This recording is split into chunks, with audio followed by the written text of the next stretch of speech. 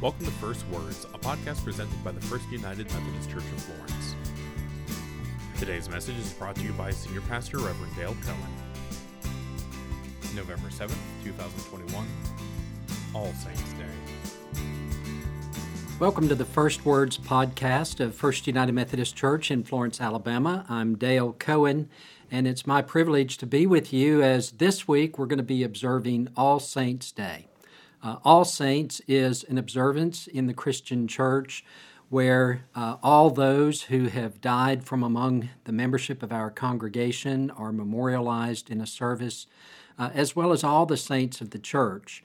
Many of the saints have individual days throughout the year, but since there are more than 365 saints, thus they created the All Saints observance.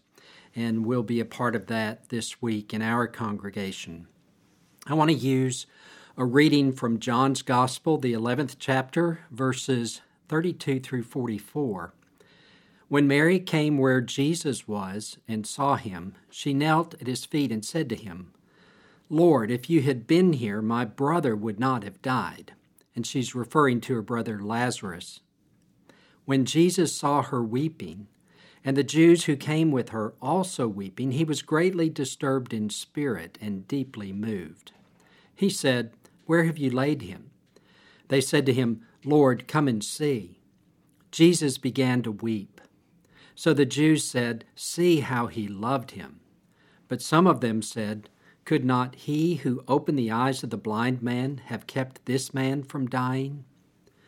Then Jesus, again greatly disturbed, came to the tomb. It was a cave, and a stone was lying against it. Jesus said, "Take away the stone." Martha, the sister of the dead man, said to him, "Lord, already there's a stench because he has been dead 4 days." Jesus said to her, "Did I not tell you that if you believed, you would see the glory of God?" So they took away the stone, and Jesus looked upward and said, "Father, I thank you for having heard me. I knew that you always hear me, but I have said this for the sake of the crowd standing here, so that they may believe that you sent me." When he had said this, he cried with a loud voice, "Lazarus, come out!" The dead man came out, his hands and feet bound with strips of cloth, and his face wrapped in a cloth. Jesus said to them, "Unbind him and let him go." This is the word of God for the people of God. Thanks be to God. We all know what a saint is, don't we? A saint is somebody who died and whose life is still making an impact. Or it could be somebody who loves God so sincerely we aspire to their faithfulness. Then there's another kind of saint. It's somebody married to a mean and spiteful person who manages to put up with their spouse's embarrassing behavior and act as if it's a joy to be in a relationship with such a horrible person. We say that person is truly a saint. Although these descriptions are valid at some level, there's a more profound truth that I want you to internalize. You are a saint. You are a saint not because of what you do, but because of who you are. You're a beloved child of God, and our Heavenly Father delights in everything about you. Indeed, there are things in you that could be better, and we'd love to work with you on that. However, God counts you among His favorite people. He considers me and everybody else here among His favorites too, but that's beside the point. I want the truth of God's love for you to sink in, you blessed saint of God. The people that we're here to memorialize today are God's beloved children too. Each of these dearly departed saints is a mix of good and evil, light and darkness, joy and sadness, hope and despair, and we miss them. Their absence shapes our lives in many ways. I love John Irving's reflection from his book, A Prayer for Owen Meany. When someone you love dies, you don't lose her all at once. You lose her in pieces over a long time, the way the mail stops coming, and her scent fades from the pillows and even from the clothes in her closet and drawers. Gradually, you accumulate the parts of her that are gone. Just when the day comes, when there's a particular missing part that overwhelms you with the feeling that she's gone forever, there comes another day and another specifically missing part.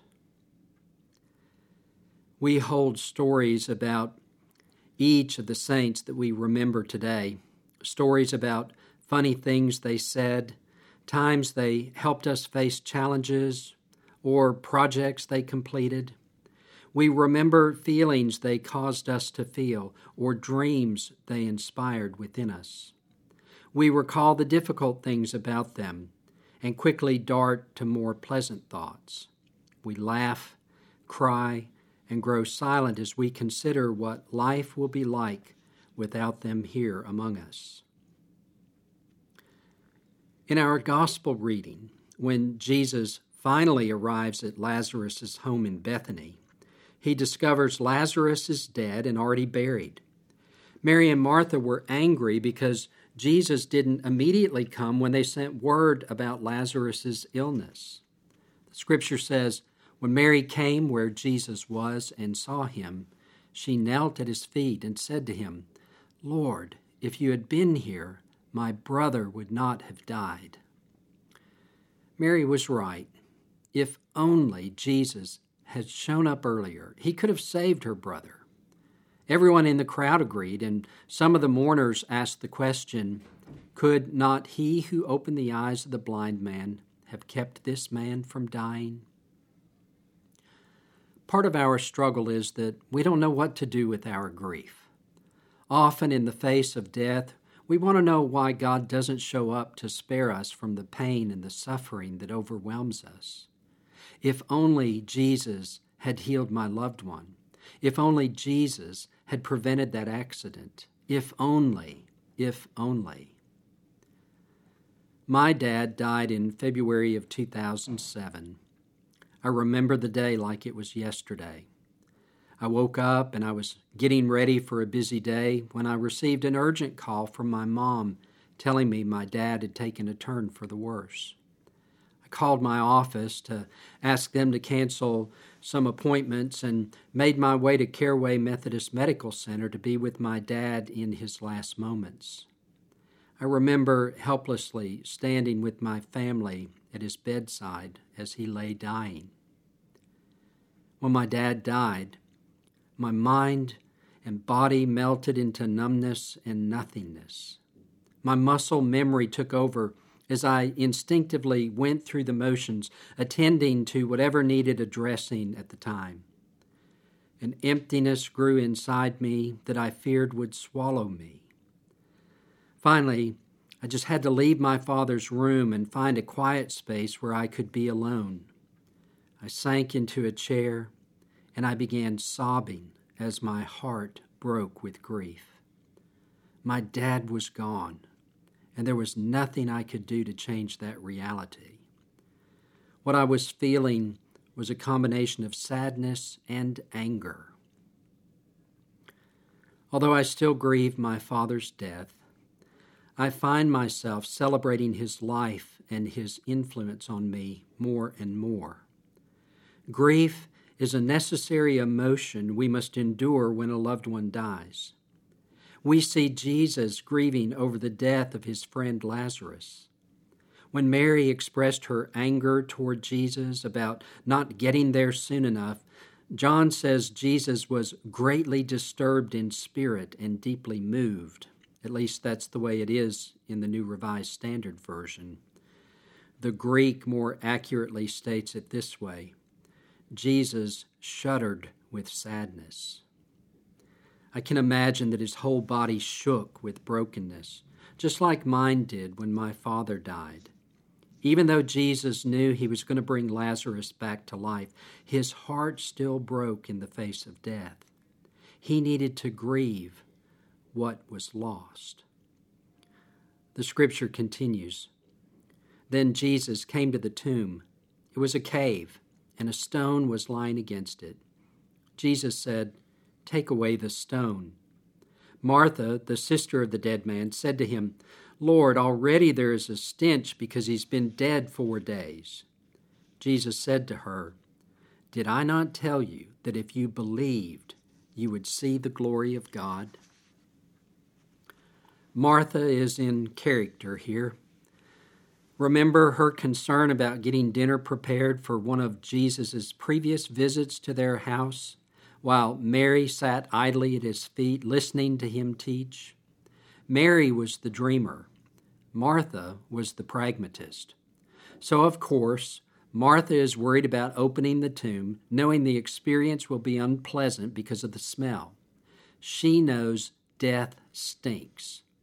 It leads to grief, and grief is convoluted, messy, and hard to deal with. If Jesus had shown up earlier and cured Lazarus, they wouldn't be facing this mess. But Jesus still had a point to make, so he continued with his lesson. The scripture says, So they took away the stone, and Jesus cried with a loud voice, Lazarus, come out. The dead man came out, his hands and feet bound with strips of cloth, and his face wrapped in a cloth. Jesus said to them, Unbind him and let him go. After grieving the death of Lazarus, Jesus turned his attention to the future. He knew that Lazarus' condition was temporary because death never has the final word. When Jesus issued the command to unbind him, we think Jesus was telling the people to remove the burial cloths wrapping Lazarus. In fact, his directive was to death itself, telling death to let go of Lazarus, just as he's telling death to let go of our loved ones. Death is not the end. It cannot contain us. Death is a new beginning. I love the way Natalie Sleeth expresses this point in the 3rd verse of the Hymn of Promise. In our end is our beginning, in our time infinity. In our doubt there is believing, in our life eternity. In our death a resurrection, at the last a victory, unrevealed until its season, something God alone can see. In confronting death, whether it's the death of a loved one or facing our own mortality, we get lost in focusing on grief, fear, and separation. Yet God sees something else in death. God sees that in dying, we are born to something new, something beautiful, something victorious. Death is a passage to new life. In our end is our beginning. It's not what it seems. When I began this message, I emphasized that you too are a saint. I suspect many of you started to think of all the ways you aren't a saint, dismissing what I was saying. In the same way, God sees death in new ways that are difficult for us to see. God also sees us in ways that may be difficult for us to recognize too. We're all saints. We're all loved by God. And today, we celebrate those saints who have left us, but we also celebrate the saints we are and the saints we are becoming. We may need to die to an old way of thinking about ourselves to discover something new and better.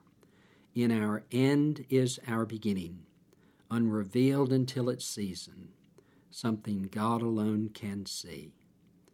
In the name of the Father, and the Son, and the Holy Spirit. Amen. Thank you for allowing me to be with you a little bit today, and I hope and pray that God continues to bless your life and lead you on your spiritual journey to a place where you find peace and joy. Amen. Thank you for listening to First Words. For information about our services or how to get involved in the community, visit us at fumcflorence.org and on facebook.com/FlorenceFUMC.